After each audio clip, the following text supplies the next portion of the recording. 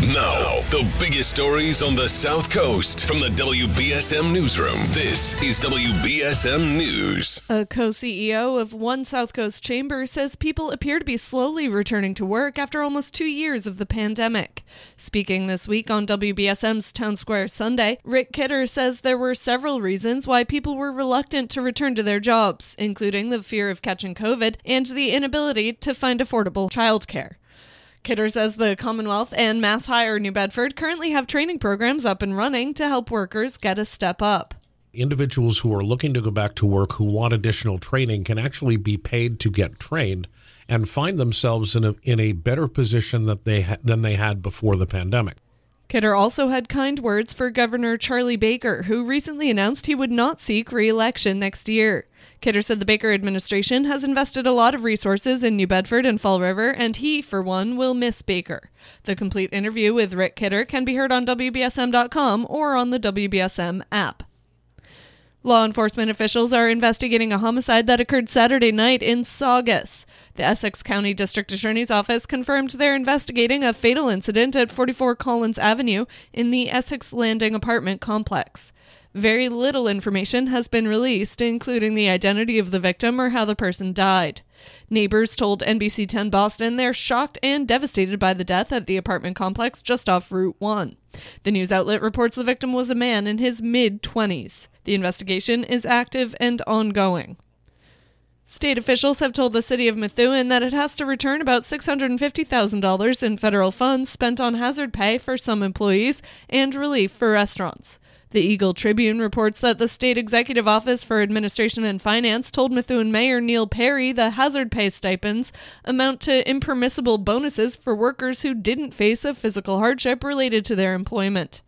The restaurant money was given to reimburse licensing fees, which was also not deemed an eligible expense. Perry says the state should have been more forthcoming about the conditions for spending the money, and he's appealed the state's decision. Rhode Island's truck-only tolling system has incorrectly charged roughly 1,800 passenger cars, at least.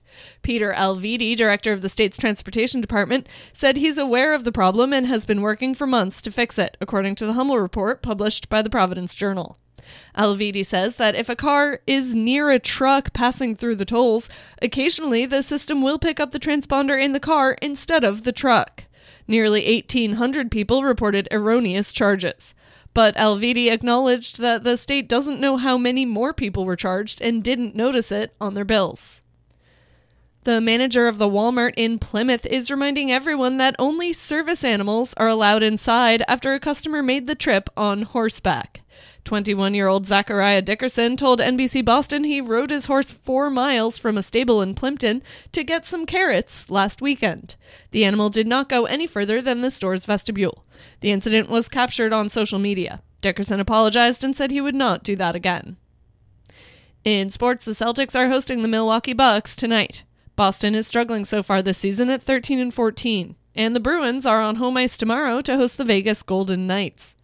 Now for a look at your local forecast from ABC6. Partly to mostly sunny conditions expected to start our work week. Temperatures will be slightly warmer than average. Expect highs into the low 50s. We'll be clear overnight with temperatures down into the 30s. And then tomorrow, sunshine continues across the area with highs staying in the low 50s. From the ABC6 Weather Center, I'm meteorologist Chelsea Priest on New Bedford's News Talk Station, 1420 WBSM. At the moment, it is 41 degrees and mostly cloudy. I'm Kate Robinson for WBSM News. Stay up to date with New Bedford's News Talk Station, 1420 WBSM, and get breaking news alerts and podcasts with the WBSM app.